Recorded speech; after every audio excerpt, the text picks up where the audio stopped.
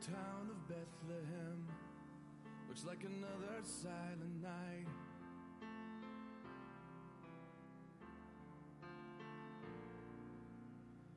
Above your deep and dreamless sleep, a giant star lights up the sky.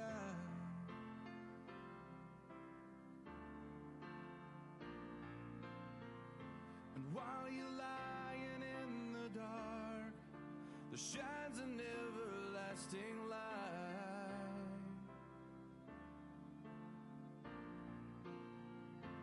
For the King has left his throne and is sleeping in a manger tonight, tonight. Oh, Bethlehem, what you have missed while you were sleeping, for God became a man and stepped into your world today. Oh, Bethlehem, you will go down in history as a city with no room for its king. While you were sleeping, while you were sleeping.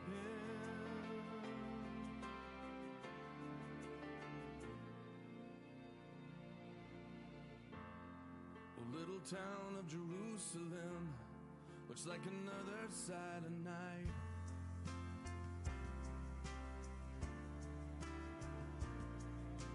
Father gave his only son, the way, the truth, the life had come, but there was no room for him in the world he came to save. Jerusalem, what you have missed while you were sleeping, the Savior of the world is dying on your cross today. Jerusalem, you will go down in history as a city with no room for its king. While you were sleeping, while you were sleeping.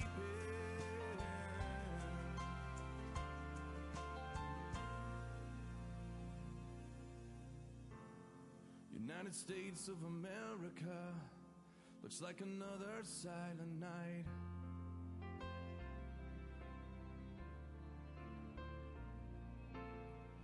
As we're sung to sleep by philosophies that save the trees and kill the children.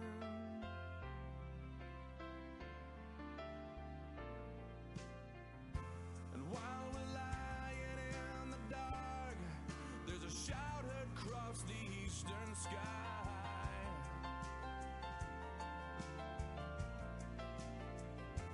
For the bridegroom has returned and has carried his bride away in the night, in the night. America, what will we miss while we are sleeping? Will Jesus come again and leave us slumbering where we lay? America, will we go down in history as a nation with no room for its king? Will we be sleeping? Will we be sleeping? Well, good morning, church. How is everyone today? Yeah, good morning. We're glad to see you all here this morning. Have you been enjoying the weekend? A little bit cooler weather yesterday. I, for one, was happy with that. Anybody else? Yes? Amen. I'm with you. Oh, so good.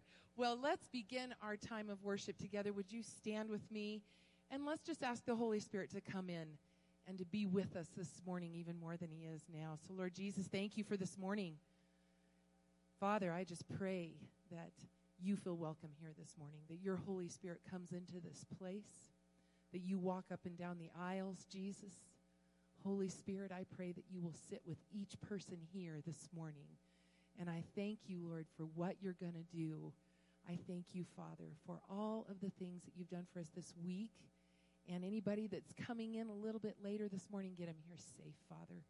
I pray that your spirit feels free here this morning and welcome, and that you can move in this place. And we ask this in Jesus' name. And all God's people said, amen. Let's go ahead and begin our time worshiping him.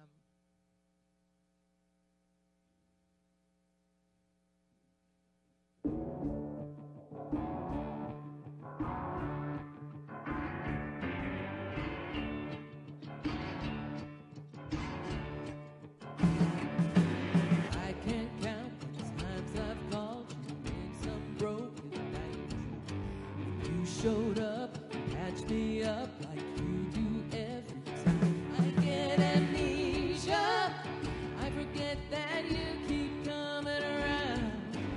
Ain't no way I'll ever let you down. Good God Almighty, I hope you'll find me praising your name no matter what comes. 'Cause I know where without your mercy, I keep praising your name at the top of my lungs. Tell me, is he good? He's good. Tell me, is he God? He's God. He is good, God Almighty.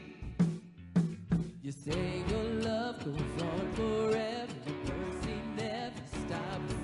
So why would I you'd be somebody that you're not? Like sun in the morning, I know you'll be there every day. So what on earth would make you be afraid? Good God Almighty, I hope you'll find me praising your name no matter what comes. 'Cause I know where I'll be without your mercy.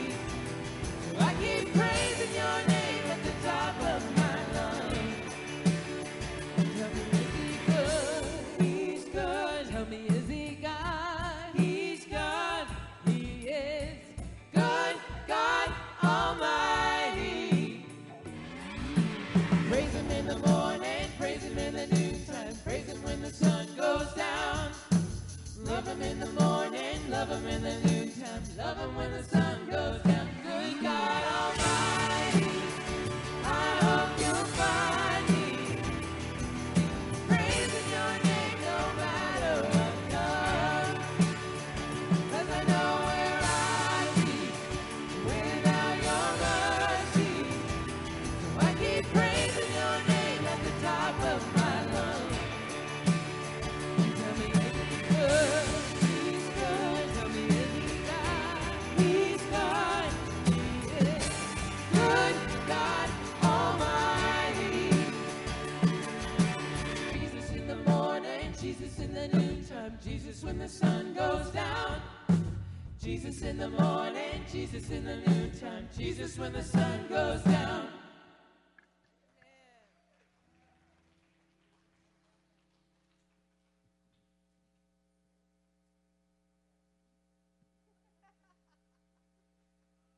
Hey everybody, good morning. I should have went to rehearsal. You can have a seat.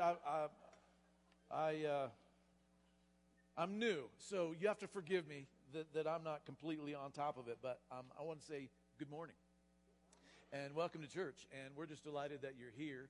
And I've been given the task of letting you know all the announcements. And so, are you ready? Here we go. First announcement. Next weekend is the installation of your new pastor and wife, and you know, that's me. And so I would love it if you'd come. And what we're going to do is, I don't know, I know you've done them before, but lots of people have asked, well, what's an installation? Well, it's just really the Church of the Nazarene's way of putting the final touches on the call of a pastor. And so next Sunday will be like most every other Sundays, but I believe that our district superintendent will be with us, and if not, his sidekick, Dr. Compton, will be here. And we'll just have a special time of prayer, and then I think they're going to preach, and it'll just be a great time. But in addition to that is the announcement, which is there's going to be food afterward. Okay, see, I know where you're going. I know how this works. So So, but I should say this, that we're going to have food provided that you bring it. It's a potluck. And so I don't know all the like A through M, or I don't know what those are. I mean, I know what those are, but I don't know what food is attached to them. So I do have a mastery of the English language a little bit, but I don't know what's attached to them with the food. So I'm not sure where we can get that information. Do you know where? It's in the handout that you got when you came in. All right. So that is the announcement. The second announcement would be there's a card in front of you. I think that has a connection piece to it or a prayer piece to it. If you have prayer requests, it's an honor for us as pastoral staff to pray for you. And so those are completely anonymous. We don't share those with anybody else, but we do take them to the Lord in prayer during the week. And so if you have a prayer request that you'd like to keep on the quiet, make sure it gets in the offering box in the back after we take the offering this morning. And you know that those aren't passed around. That's anonymous, and we'll pray for you. But if you're new this morning, or if you've just been here a few times and we don't have your contact information, we'd love to have it, not for any other reason than just to have it in our database. If there's a special event that we could invite you to, or something that's going on, if you'll give us that information, we promise not to sell to anybody else. And so that will help us with that. But can I pray real quick before we go? And we're going to take an offering too. Is this the time I'm supposed to take an offering? We're going to take offering, and we also need to dismiss kids. Okay, give me 1 second. Let me read the schedule here that I'm supposed to memorize. Oh, God, it is. It's right there in black and white. So we're going to dismiss the kids. Is there somebody that's going to take the kids with? There they are, right back there. Let's hear for the kid leaders. And you guys can go on back. If the ushers would prepare to make their way to the front, we're going to take an offering. And I would just want to share with you that we are so grateful that you have continued your support of this church and God's church throughout the years and months and weeks. And, you know, the reality of when you give is that ministry happens. And we are an international church. The Church of Nazarene is in 166 world areas. Some we're not even allowed to publish because those men and women who are on the front bleeding edges of ministry, they're in places that if the local governments knew they were there, that would be a problem. And your giving helps to make that happen around the world. It also helps to support our district effort. There are 60-some churches, I believe, maybe 70-some churches around the state of Colorado in the Church of the Nazarene, and more in the pipeline to plant. Your giving supports that. Your giving supports the ministry of this church. All those kids that you just saw walk up and walk out of here, they get to hear about Jesus every weekend because of your giving. So thank you for remaining faithful to the cause of Christ, the mission of the church around the world. Thank you for partnering with us. You can give a multiple of different ways. You can give online. You can give via text. You can give as the ushers pass the plate this morning. But no matter what happens, can I just ask you, if you've never jumped into the pool of giving, try it. See how God can bless you when you approach him with empty hands and not clenched fists in your pockets. Can I pray for you this morning? God in heaven, thank you for these moments that we get to share with one another and with you. As we have gathered today to worship you, to fellowship with like-minded believers, to find a friend, to hear and experience the washing of your word, to celebrate the goodness of life as a Christian, and to give. As we've gathered to do those things, I pray, oh God, that you would bless us, not because of who we are, but because of who you are. That as we give generously, that you would take that and do with it only what you can do, and multiply that to advance your kingdom, not just here in Woodland Park, Teller County, but across the state of Colorado, across our great country, and across the world with the message of your Son. And it's in the name of Jesus we pray these things. Amen.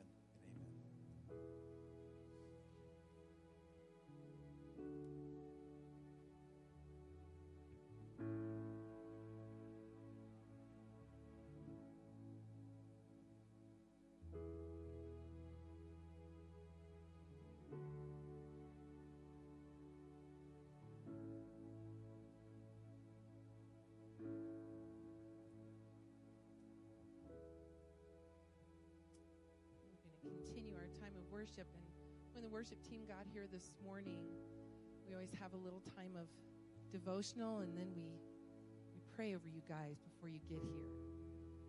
We want to make sure that you are prayed up before you even walk in these doors, and that God's already moving when you're sipping your coffee at home. So we had a really sweet time this morning, and one of the things that we talked about is what we're expecting from God this morning. A.W. Tozer said the person that doesn't expect to hear God speak won't hear him. The person that won't expect God to speak won't hear him. I want to hear him this morning, so I'm expecting him to speak to me. I just kind of wanted to put that out there for you. And what are you expecting this morning? Are you expecting his presence? Are you expecting him to teach you something, to answer something? Or just sit in his presence and be with him this morning? So something to think about as we worship. But would you stand with me, and we'll continue our time with Jesus this morning.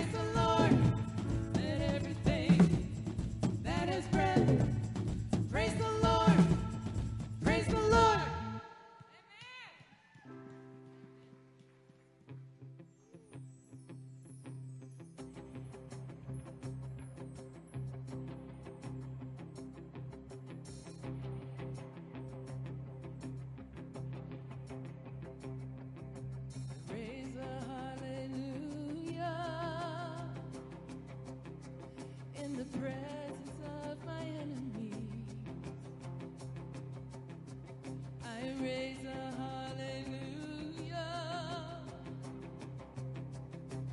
louder than my unbelief. I raise a hallelujah. My weapon is a melody. I raise a hallelujah. Heaven comes to fight for me. I'm gonna sing in the middle of the storm. Louder and louder, you're gonna hear my praises roar. Up from the ashes, hope will arise. Death is defeated, the King is alive.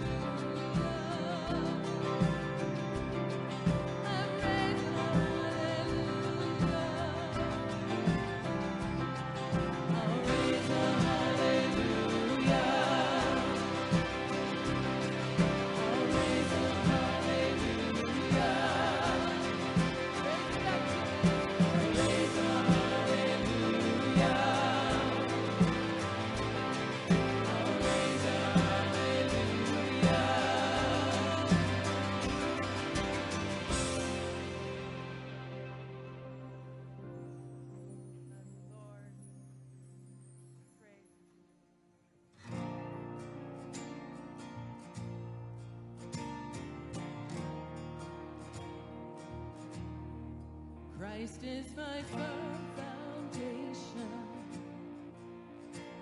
the rock on which I stand when everything around me is shaken. Well, I've never been more glad that I put my faith in Jesus, 'cause he's never let me down. He's faithful through generations. So why would he fail now? He won't. He won't. I've still got joy in chaos. I've got peace that makes no sense. So I won't be going under. I'm not held by my own strength. I built my life on Jesus, 'cause he's never let me down. He's faithful in every season. So why would he fail now? He won't. He won't. He won't fail. He won't fail.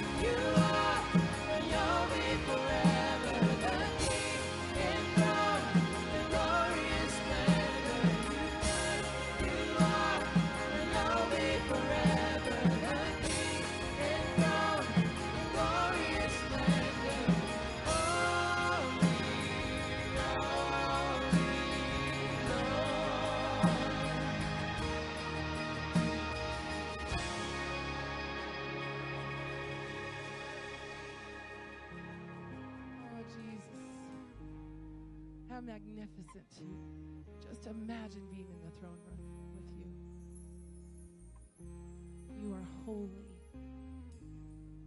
You are a mighty, mighty God. We thank you so much, Lord, for being here with us this morning. Thank you for moving, Lord. Thank you for what you've done this week. Lord, I'm grateful for your presence. I pray, Jesus, as we continue our time here together as brothers and sisters in you, that we will build each other up, Jesus, in your name. That we will love on one another, that we will soak in your word this morning that Pastor Dale is bringing to us. Lord, I pray that you will anoint him with a new anointing as he steps on the steps to come up here. I pray, Jesus, that you will speak through him boldly and that our hearts and our minds will be open to what you want to tell us, what you want to teach us, how you want to move us, Jesus. And it may be uncomfortable, but Lord, you work all things for good according to your purposes. So move our purposes out of the way. And I pray, Jesus, that instead we will grab onto what it is that you are handing to us. Help us to step out in obedience right away, Lord. And I pray that we'll keep our eyes and our hearts and our minds fixed on you this morning, Jesus. We love you, Lord. We love you, Father. We love you, Holy Spirit. And we thank you for what you're doing. And we praise your holy name. In Jesus' name we pray. Amen. Amen. Awesome. You can have a seat, and there's no way I was going to miss that cue the second time, Lori. So, well, how is everybody? Pretty good? I only get to see you once a week, so I have to check in. How's everybody doing okay? Awesome, awesome, awesome. several years ago now, Michelle and I and the kids, when they were little, we had gone on a vacation to visit Michelle's mom and dad, my mother-in-law, best in-laws in the world. And they'll appreciate that. I think they may be watching online. And so we had a wonderful time with the kids and, the five of us, and we had to go back, right? That's just the way vacation is. You got to go back. And so we packed up our gear and we headed down the highway, which was 64 west, back toward home, which was in Denver at the time. And all of a sudden, somebody pulls up beside me and rolls down the window and starts yelling at me. And I'm just enjoying myself. I had a great vacation, and I've got my family with me, and this guy in my peripheral vision's yelling at me, and I'm like, he probably doesn't like the color of my car, or I don't know, maybe I'm going too fast, which is, that's possible, or maybe I'm going too slow, which is never possible. But nonetheless, I'm driving, and he's yelling. Finally, I'm like, okay, I'm going to have to engage. And so I turn, and I roll down my window, and he's yelling that my tire is flat. So he was trying to help me out. And I didn't feel it. We were in an Explorer, and I couldn't feel it. And so I had to get over off to the side of the road. And I waved at him, thank you, and tried to find a place that was safe. And if you've ever had a flat tire, you kind of know the drill. You've got to get out, and all the stuff that's in your car has to come out of the car. And I'm not happy at this moment. I've got a schedule to keep. Guys, how you want to keep a schedule. You want to make great time. And so I was wanting to make great time, and this is just a kind of a kink in the whole thing. And so I'm pulling stuff out of the car. I open up the hatch, and there's the mechanism for the spare tire, the jack, and I'm wrestling with all that. And there's no tire in there, though. Well, they had mounted it on the bottom. I looked on, I'm like, oh, it's underneath there. So I had to crank it down to get to the bottom. And finally, I got the tire put on the car, and the lug nuts tightened, and everything put back in the car, and I'm headed back down the road, and I was just not happy about that incident. A lot of reasons why I wasn't happy, but the reality was changing a flat tire is never fun. Can I get a witness? I didn't think I was the only one. See, changing a tire is never fun, but the automobile manufacturer should not make it hard to change a flat tire. I didn't curse, but I was not happy that the Ford mechanic people had made it a little challenging for me to get the jack out and the tire off. It was not a pleasant experience for me. I mean, you're already stressing out because you know that you're going to, it's $200 a tire, minimum. So you're already out $200, minimum. You're upset about that. The tire, probably didn't go flat when you're at home with a bag of chips and an iced tea. It's at an inopportune time. Stress. Chances are you're probably late for an appointment or a game. You've got to be somewhere. Something's going on that you need to be at, and you're late, and you're out the money. And all these things are working against you, not the least of which would be cars flying down the highway within inches of you trying to get this tire put on.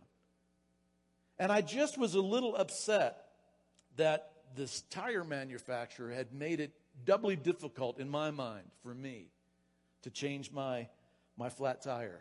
I was not happy with them that they had made my life harder. And I know a lot of people sometimes who feel the very same way about their spirituality, about God. I know people that believe that God has made it difficult for them to follow Him. That somehow He's made it more harder than it should be to have a relationship with Him. And they've somehow convinced themselves that God's design for knowing Him, for becoming a follower of Jesus, and for remaining a follower of Jesus is so hard that they've even determined that they're either not going to indulge, they're not going to engage, they're not going to believe in this Jesus, or they maybe have crossed over the line of faith, and they've just struggled their whole life in maintaining this relationship with Christ. I have a question. It's hypothetical, but here's a question. Have you ever wondered Have you ever thought to yourself why, if God is so loving, why it seems so hard to be Christian? And if that's you, I just want you to know that I understand. I have felt that way too. I grew up in a church. I understand the difficulty of navigating through the puzzle of following Jesus. Except that it's not really a puzzle. It's not really as hard as we think it is. We just think it's hard. Probably because there's been an awful lot of people, an awful lot of churches, an awful lot of denominations, really, that have made it hard to follow Christ. And so this morning, I want to introduce you to somebody. Many of you already know who I'm going to be talking about just by me describing him to you. But there's a person who emerged onto the scene several thousand years ago. He busted onto the scene bringing the message of what being a God follower is really, really all about. His story is mentioned in all four of the Gospels, Matthew, Mark, Luke, and John. His story is there. He was prophesied about some 450 years before he ever came onto the scene. And to show you just how big God can be and just how sometimes his sense of humor, just astounds me, this person actually is a relative of Jesus. Anybody know who I'm talking about yet? Yeah, I heard a whisper. His name's John. We know him as John the Baptist. He was a relative of Jesus, and he came preaching just before Jesus started his ministry. And in the book of Matthew, in the story that Matthew tells about John, this is how it began. In those days, John the Baptist came to the Judean wilderness, and he began to preach. We were just talking a few minutes ago about how maybe sometimes there are a lot of people who think that following God is hard. And maybe you think following God is hard. And if that's you would have had a really tough time in the first century following God. First of all, it was really exclusive. In order to follow Yahweh, you had to be a Jew, and the Jews had the corner on the market. If you were not born into it, you had to get circumcised into it if you were a guy. If you're a lady, you had to marry into it. If you wanted to follow Yahweh and become a Jew, you had to step through some things. Not only that, but the Israelite people, God's chosen, had created 613 laws to follow. If you think our 10 commandments are tough, or if you think the two commandments that Jesus boiled them down to, try following 613. And that's not even if you add in the Talmud, the oral traditions. There's just a lot of rules that you had to follow in the first century. There were at least 4 different ways or 4 different kinds of sacrifice, 4 different ways of offering penitence to get atonement for your sin, at least 4. Following God in those days were a little challenging. And so John enters the picture with a brand new, different, radical, life-changing message about what it was going to mean to follow after God. And he began preaching.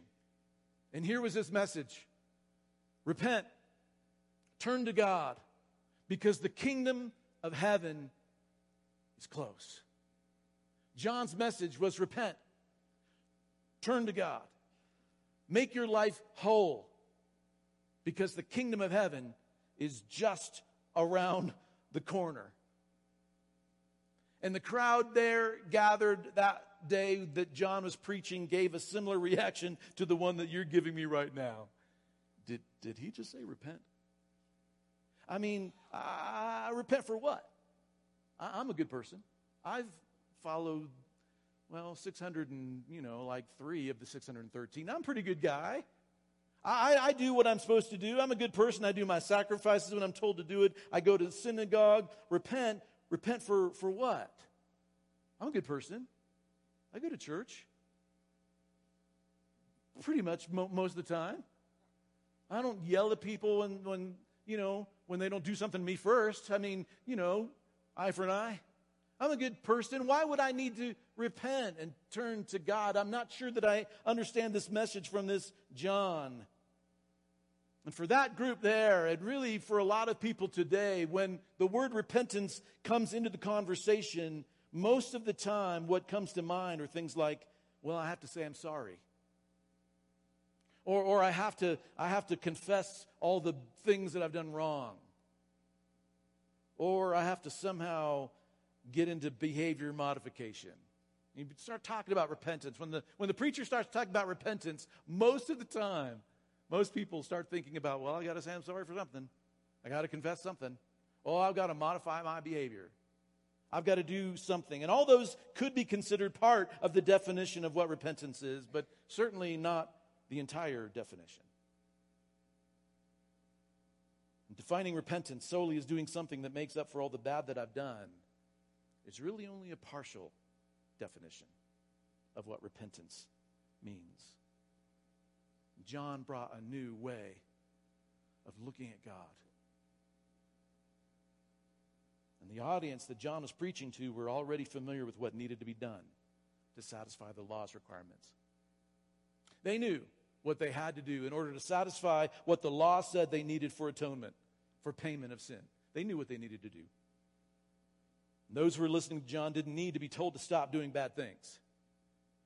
You don't need John or me or anyone to tell you to stop sinning.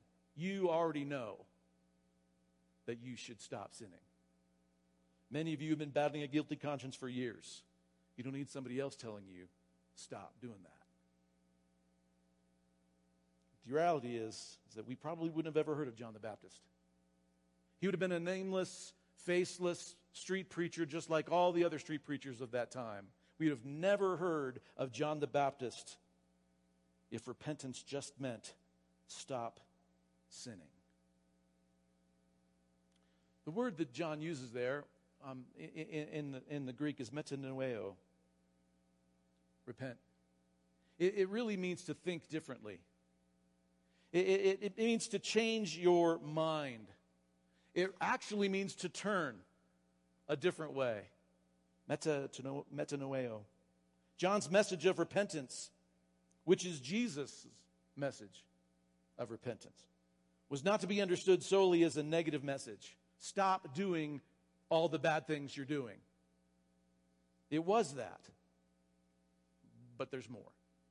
It wasn't just about stop sinning. It also meant to be understood in a positive way, that you should turn toward God. Repentance means to turn.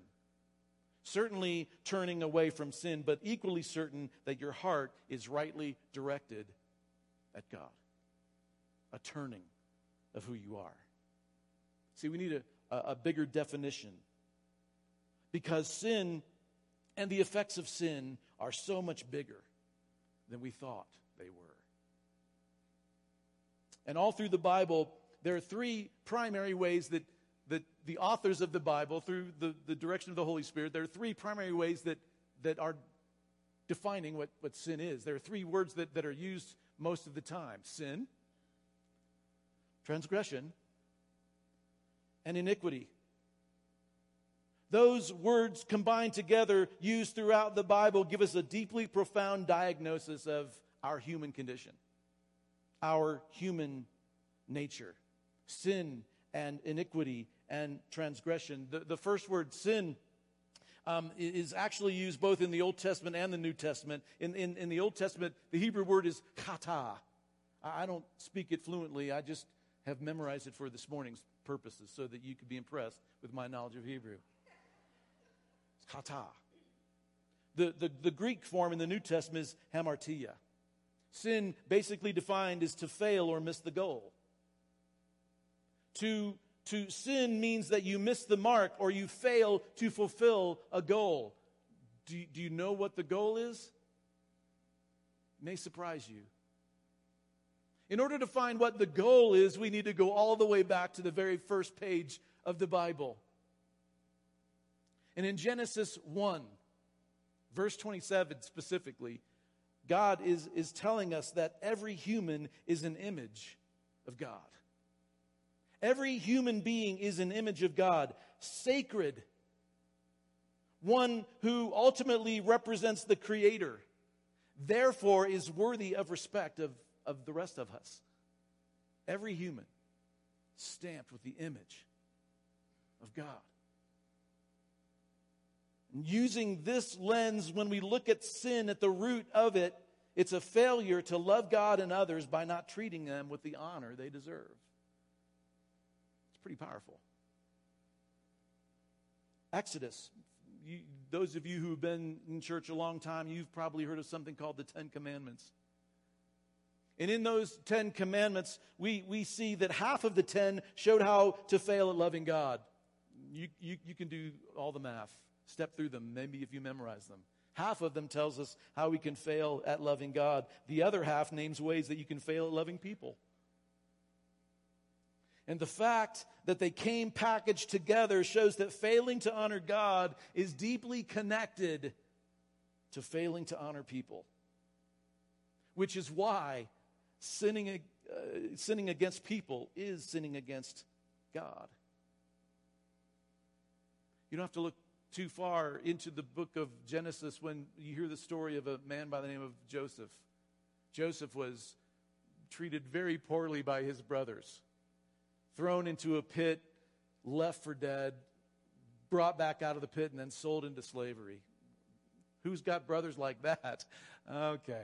So Joseph is on his way. He's been sold into Egypt, into slavery, and he ends up being purchased by the head of the guard of Pharaoh. This is basically the head of the Secret Service. His name was Potiphar. And the Bible tells us that Potiphar put Joseph in charge of everything in his household. Except for one thing. He couldn't touch the one thing that was sacred above everything else. If you're married, you probably can resonate with this. Don't touch my wife. You can run the breakfast schedule. If you want to paint the house a different color, that's fine. Whatever. Knock yourself out. But, hey, it's my wife, man. And so one day, Potiphar's wife, she doesn't have a name in the story, but Potiphar's wife looks at Joseph and says, hey, man, how about we sleep together? No one will know. It's just me here, and it's just you here. What do you think? What do you think? What do you say? Joseph said, I don't think that's a very good idea, and he went about his business, and the story really kind of gives us, it alludes to the fact that she just kept after him and kept after him and kept after him until one day he said, look, lady, this is a bad idea. And she said, well, but no one will know. And this is his response to her offer. He said, my master trusts me with everything in his entire household. He's not left anything for me, access for anything for me of anything. I have access to it all. He's held nothing back from me except for you, which is his wife, which is sacred. How could I do such a wicked thing? You know what he said next? He said it would be a great sin against God. Because Joseph knew that failing to honor a human made in God's image is a failure to honor God. They're tied together. And we do this all the time. We probably don't sleep with one another's wives, but we fail to honor other humans. And what's worse is that we've become really good at condoning it. We've become really good at rationalizing our own bad behavior against others who were made in the image of God. And that's sin. And so sin is more than just doing bad things. Sin really describes our ability to deceive ourselves into redefining our bad decisions as good ones. And you're really good at it. And so am I. That's just one of the words that we use to define sin. The next one would be transgression. Transgression is breaking trust with others. In the Hebrew, it's pasha. In the Greek, it's paraptoma. It means the words that we use are wickedness or guilt or trespass. And these words refer to ways that people violate the trust of others. Like when two countries sign a peace treaty, and they break that treaty, they break that agreement. That would be breaking trust, pashah. Maybe you've been the victim of someone breaking a commitment to you, a transgression against you, pashah. It involves one person or group violating the relationship of trust with another. Trust is a holy thing. It's a very commonly used word in the Bible because the Bible is one long story about a broken relationship between God and his people. In the Old Testament, it's with God and the Israelites. And the rest of the Bible, it's with God and the rest of us. See, Adam and Eve broke trust with God way back in the garden by seizing authority to discern good and evil on their own terms. They took it away from God and they placed it in their own hands and they created pashah between them and God. And now we carry that with us.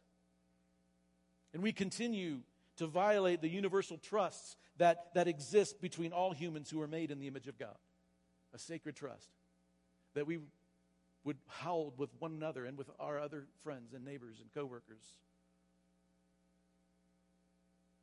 There's a third word, iniquity. We don't really use this word a whole lot. It's kind of an Old Testament word. The Hebrew word avon, related to the Hebrew word avah, it means bent or made crooked. Something that's supposed to be level or even is like your conscience or your choices. Something that's supposed to be even is not. It's been bent out of shape. It's been made crooked. And avon means all kinds of bad behavior, all kinds of crooked behavior, lying and murder and adultery. But it's not just the bad behavior that avon relates to. It actually also described the corruption of Israel's leaders who ignored injustice being done to the poor among them. If you read through the Old Testament time and time again, even the leaders of Israel would abandon their own people. They would charge interest against loans, and they were told not to do that. All kinds of injustice leaned against God's people. Avon. And so it encapsulates the entirety of moral distortion against humanity, brought forward to this, to where you and I are here today. And it's not just the distorted behavior that we see, but the crooked consequences of that behavior. You don't have to look too far to see the crooked consequence of iniquity. The hurt, the broken relationships, the cycles of retaliation. That's the avon, that's the iniquity that traps us in and causes us to continue to sin more and more. Sin. It's such a big deal that it takes 3 ways to describe it in the Bible. No wonder it's hard not to sin right. And most of the time, not all the time, but most of the time, it's hard because we're not facing in the right direction spiritually. We're trying to be a good person. We're trying to be a Christian. We're trying to live a holy life, a life of love for God and for others. We're trying hard to be good, all while turned in the wrong direction, usually turned in towards ourselves. You ever tried to play basketball or shoot free throws backwards? You ever try to drive a car in the rearview mirror? It's hard. It's never meant to be that way. But we do it all the time. We try and be spiritual when we're turned into ourselves and against looking at God. People tell me all the time, I just can't seem to get away from fill in the blank, whatever bad behavior they identify. I just can't seem to get away from blank sin. To which my response has normally been, well, you could if you lived a life of repentance. You could get away from that if you lived a life of repentance, a life that's lived centered around turning toward and facing toward God. Always. Constantly. The first thing that you do. And in everything that you do. the behaviors that we have become addicted to hold us. Porn, talking about other people in an ugly way behind their back, being critical of God's church, hatred or unforgiveness in your heart. Don't raise your hand if this is you. Taking stuff from the office, the school or the plant, the things that don't belong to you, all those things I just can't get away from. We normally use repentance as a reaction. Whenever you feel guilty, when you do something you know that you shouldn't have done, oh, Lord, I just need to repent about this. And John was saying, look, how about we turn that around? How about we use it proactively? How about instead of just as a reaction to what we're doing, how about we use it as a lifestyle of turning toward God first? John the Baptist was a weird dude. He was not much to look at. He lived all by himself. Not that there's anything wrong with that, but I have a feeling he probably lived by himself because nobody else wanted him around. He dressed funny. He ate funny, weird food. He was an isolated guy, and it didn't bother him at all to call people out when they were involved in sin. It just kind of came out of him. All the time. It didn't matter who you were. He would call you out right to your face in front of everybody. John was a hardcore dude that way. Not necessarily the kind of guy that I would point to and say, man, I want to be like him. He was rough. But as I studied the life of John and as I look at the results of his life, I'm not sure that we could find a better person to pattern our life after. First of all, he wasn't so heavenly minded that he was no earthly good. Anybody know anybody like that? So heavenly minded that you're no earthly good. That you're just so focused, you're just so worried about eternity that the here and the now, I'm too busy thinking about heaven to worry about the rest of you people. Anybody know anybody like that? John was not like that. That was not his focus at all. John said that living this life of repentance isn't just an abstract fact of the mind. Not just something for some other time or some other place. It's for today. It's something that expresses itself in action. And during this one sermon that he was preaching in Matthew, this is what he said, Matthew 3. He said, prove by the way that you live that you've repented of your sins and that you've turned to God. Prove. It's not just chatty chat. Yes, I do. I love Jesus. How about you? No. Prove by the way that you live that you've repented of your sins and that you've turned toward God. He goes on in Luke. Luke records this one. The crowds came to him and asked, John, what should we do with this message? And John replied, well, if you have 2 shirts, that's one too many. Why don't you give one to someone who needs it? If you have more food than you can stick in your face at one time, why don't you share it with those who are hungry? Why don't you prove the way that you live by your repentance? Even tax collectors, the ones who were corrupt and took money that didn't belong to them, they came to John to be baptized, and they would ask him, Teacher, John, what should we do? And his response, well, how about you just not take something that doesn't belong to you? Prove that you have a life of repentance by the way that you live. Don't take something that isn't yours. Even pagan Roman soldiers came to be baptized and asked John, what do we do with this message? And John's response, well, don't take money from people that isn't coming from that. That's not supposed to come from them. Don't extort people. Don't lie about people. Don't make false accusations. Be content with the income that you've been given, with your pay. Live by example your repentance. Not only did John, was he not heavenly minded, so heavenly minded that he was no earthly good, but he also knew that there was more than just not sinning.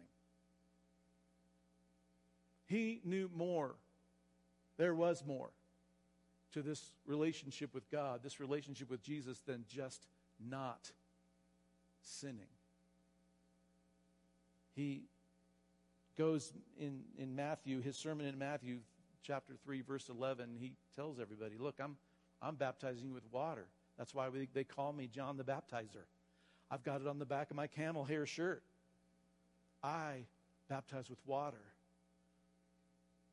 those who repent and those who come to God. But listen, there's somebody coming who's way better than me. And he's got something that's going to blow you away.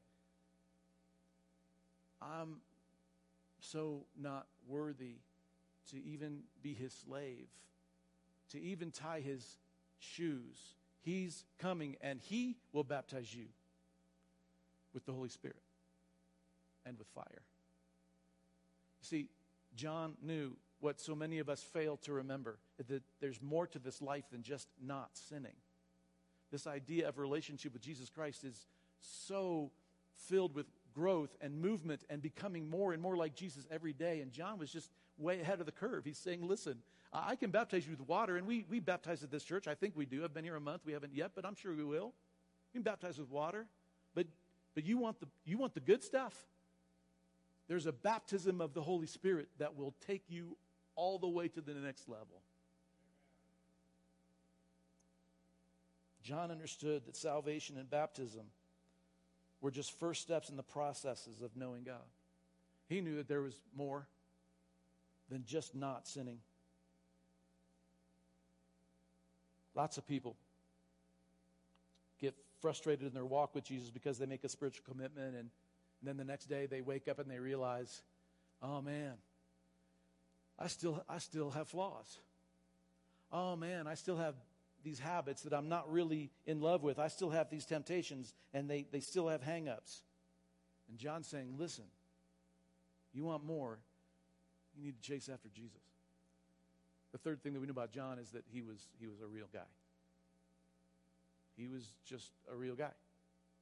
He was like you and me. He wasn't anything special. He just had been called upon by God to start the message of what God's kingdom was coming and what it was going to be like. But he was terribly real.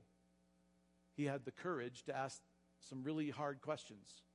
And remember, John was a cousin of Jesus. He probably should have known the answer to the question that he was about to ask. But he was so real, he didn't have any fear of asking the hard questions. In Matthew 11:2, John the Baptist was in prison by this time, and he had heard about all the things that Jesus, the Messiah, was doing. And so he sent his disciples to Jesus. I can't go. Would you guys mind going and asking, are you the Messiah? Are you who we've been looking for? Are you the one that the prophets have been telling us about? Are you the Messiah? Or should we keep looking for somebody else? Can you imagine how embarrassing that would be to have to walk up to Jesus and say, I'm really sorry, but I have to ask, are you really who you say you are? I mean, wow. But that was John. And those who followed behind him, of course, Jesus told him, I am. And I want you to go back and tell John what you've heard and what you've seen, that the blind are able to see, and that the lame walk, and those with leprosy are cured. The deaf are hearing, the dead raised to life. The good news is being preached to the poor. Yeah, tell John, I'm he. John was just real. He didn't have a problem asking hard questions, being confused sometimes. I want to talk to the guys for just a second. Not that you ladies can't listen in, but for the guys. I understand that sometimes you've been given a message about following Jesus that you have to be something that you're not. We're told sometimes you have to turn in your man card, that you have to be, a wimpy, ultra-sensitive, super-feely person, spending a majority of your time, asking for forgiveness, never question anything that God's done in your life or what God is doing in your life right now, that you just have to become, a wimp. And I'm just telling you, you've been misinformed. Nothing could be further from the truth. It's bad information. Jesus knows you, and he loves you, and he wants you to be real. Even those who Jesus knew personally wondered if they had committed to the right king. It's okay. Jesus understands us, guys and ladies. He understands that we mess up and we struggle to find the right way. It's why he came to begin with. Brand new message. That God came to be with us, to show us the way. What I want you to know this morning is no matter where you are in the spiritual continuum, if you walked in this morning and you have been battling even believing that there is a God, all the way to, I've been walking with Jesus for 100 years, right? There's a continuum here. And no matter where you are on this continuum, I want you to know that living a life of repentance means that you're giving your best effort to turn your heart toward God in all that you are, in all that you do. Will you have challenges? Yes. Will you make mistakes? Yeah, you will. Will you feel like a failure sometimes? I promise. But my best advice for anybody listening, whether you're in this room or whether you're online, my best advice to you would be to listen to John. Get a grip on where you are and who you are, and understand that this walk with Jesus is a long one step at a time. The creator of the universe shaping us one day at a time, knowing that being real is exactly how God created you to be, and above and beyond everything else that you've heard today, that Jesus really, really, really wants to make you better inside and outside. That's why he came. After I drove a few hours after that flat tire episode in the Ford Explorer, I had time to process through, and I had realized the reason why that the engineers of the Ford Motor Company had decided to put the flat tire underneath and to secure all the jacks and all that stuff was to make me have more room in my car. They actually were thinking of me, not trying to make it harder for me. God didn't make following Jesus difficult for us. He wants us to come to him for everything because he's the source of everything. And looking anywhere else is fool's gold. And a life of repentance is a life of turning to Christ. Not just turning away from bad behavior for the moment, but turning toward God in everything that you do, in everything that you are, consistently and constantly. And this morning we're going to share the Lord's table together. We call it communion or Eucharist, the Lord's Supper. It's a way of remembering the sacrifice of God's sin for you and for me. It's a holy moment where we remember what, maybe more importantly, why Jesus did what he did on the cross. We've talked about sin this morning and transgression and iniquity. We've talked about all those things. And so before we take the elements together, before we have communion together, it would be disingenuous of me to not offer you an opportunity to clear any air that you have with God. And so as Cindy plays, I'm going to take a moment. I'm just going to pray for you, for me. Paul tells us in Corinthians, we need to make sure that we're taking inventory of our life before we approach the Lord's table. It's that sacred. So if you've got unconfessed sin, if you've got transgressions that you've not dealt with, if you've got iniquity that is binding you down, it's an awesome opportunity to put all that, to turn and give that to God. Can we do that this morning? Would you bow your heads for a moment while I pray? God in heaven, thank you for today, this moment that we have to be together and to worship you. To think on the fact that you are holy and we are not so much. And that we need to do a much better job of turning to you in everything that we do, in all that we have, in our daily life, in all the coming and all the going that we do. May we just make it a habit, first and foremost, to turn to you. As temptations come, may we run to you. As opportunities come, may we turn to you. On our very best days, when we're celebrating and, oh man, life is awesome, may we turn to you. When we're having our very worst day and the walls are crushing in on us, may we turn to you. May we live this life of repentance. And as your Spirit refines us and transforms us and makes us more and more and more like you, it's hard to realize that we still have places in our life that need to be transformed. The longer that I follow you, the more I'm just made aware of how short I fall sometimes in your glory. Forgive me, God, for the places where I have missed the mark. Forgive me, God, in the places where I have broken trust with someone. Forgive me, God, for the places where I have allowed Avon to take root. And I pray that you would forgive me. I want my heart to turn toward you in all things. And I pray, oh God, for those gathered in this room,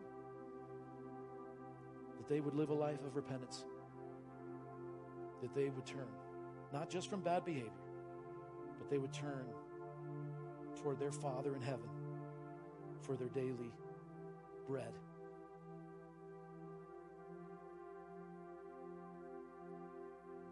And if you have communion elements, go ahead and let's peel that top off to the delicious piece of bread thing that's in it. Put that in your hand and then go ahead and peel the top back on the juice.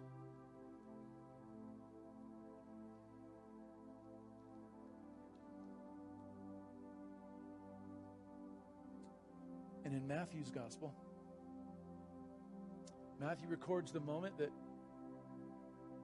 Jesus was with his disciples. And they're coming to the close of the day. Jesus knew what was ahead of him: the betrayal, the arrest, the torture. God the Father turning his face away from Jesus the first time since creation had began, the whole thing. He was coming, and Jesus knew. And as his friends were sitting around the table, those that he had been with for 3 years, had eaten countless dinners and laughed at countless jokes and had ministered to people and had begun the process of changing the world. As they were eating together, Jesus took some bread and he thanked God for it. He blessed it. And he broke it into pieces and he gave it to his disciples and he said, "Take this. This is my body. It will be broken for you. Take and eat." And he took a cup of wine and he gave thanks to God for it.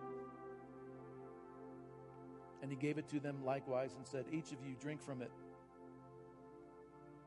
This is my blood. This is going to confirm a new covenant between God and his people forever. It's poured out. My blood will pour out as a sacrifice to forgive the sins of many. Take and drink."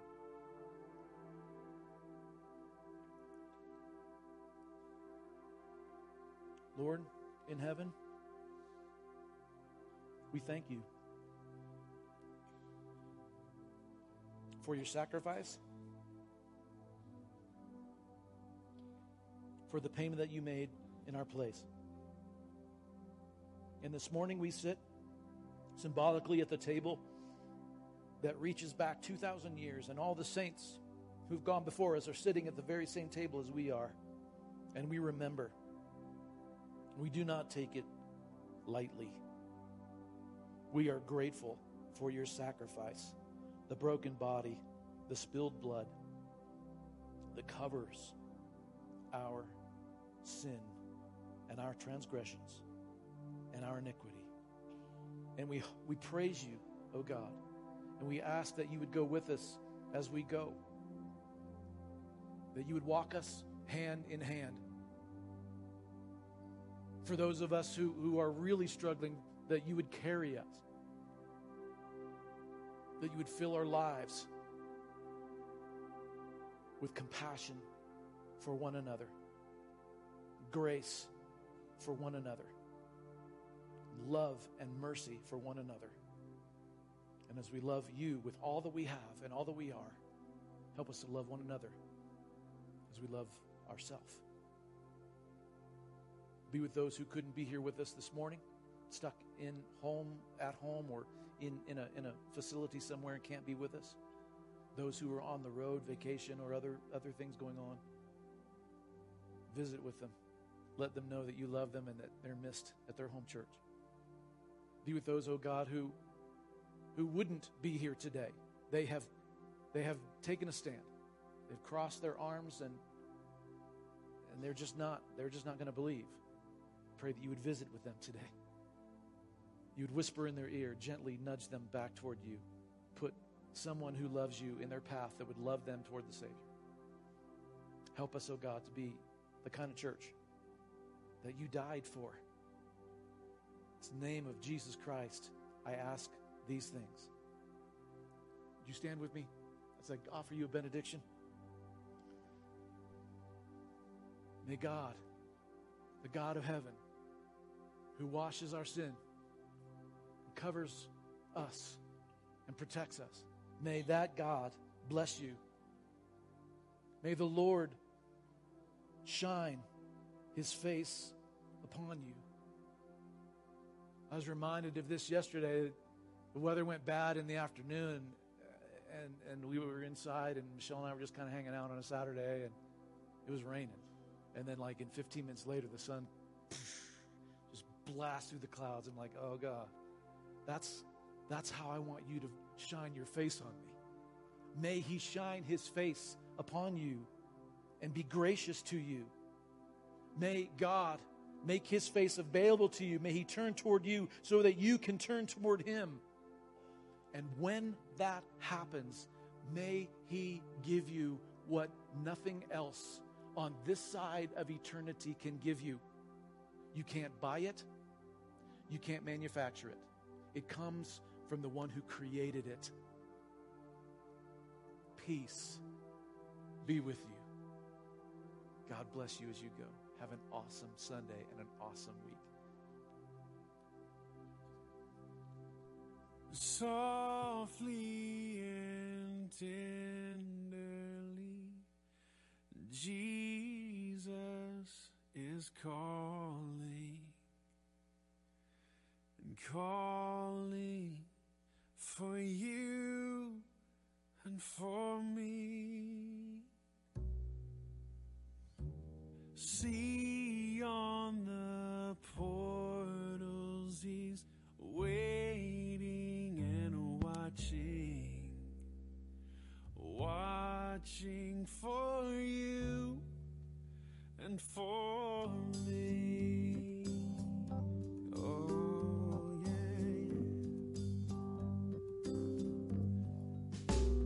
Come home. Come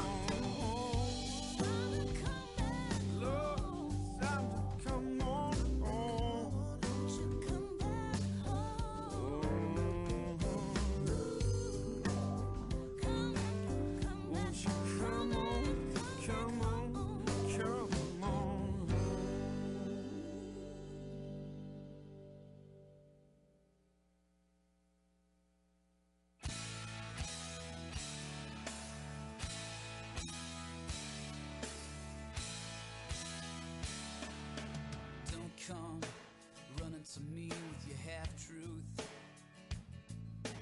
Don't come crawling at me with your lies, 'cause I've seen the lie and slipped through his eye too.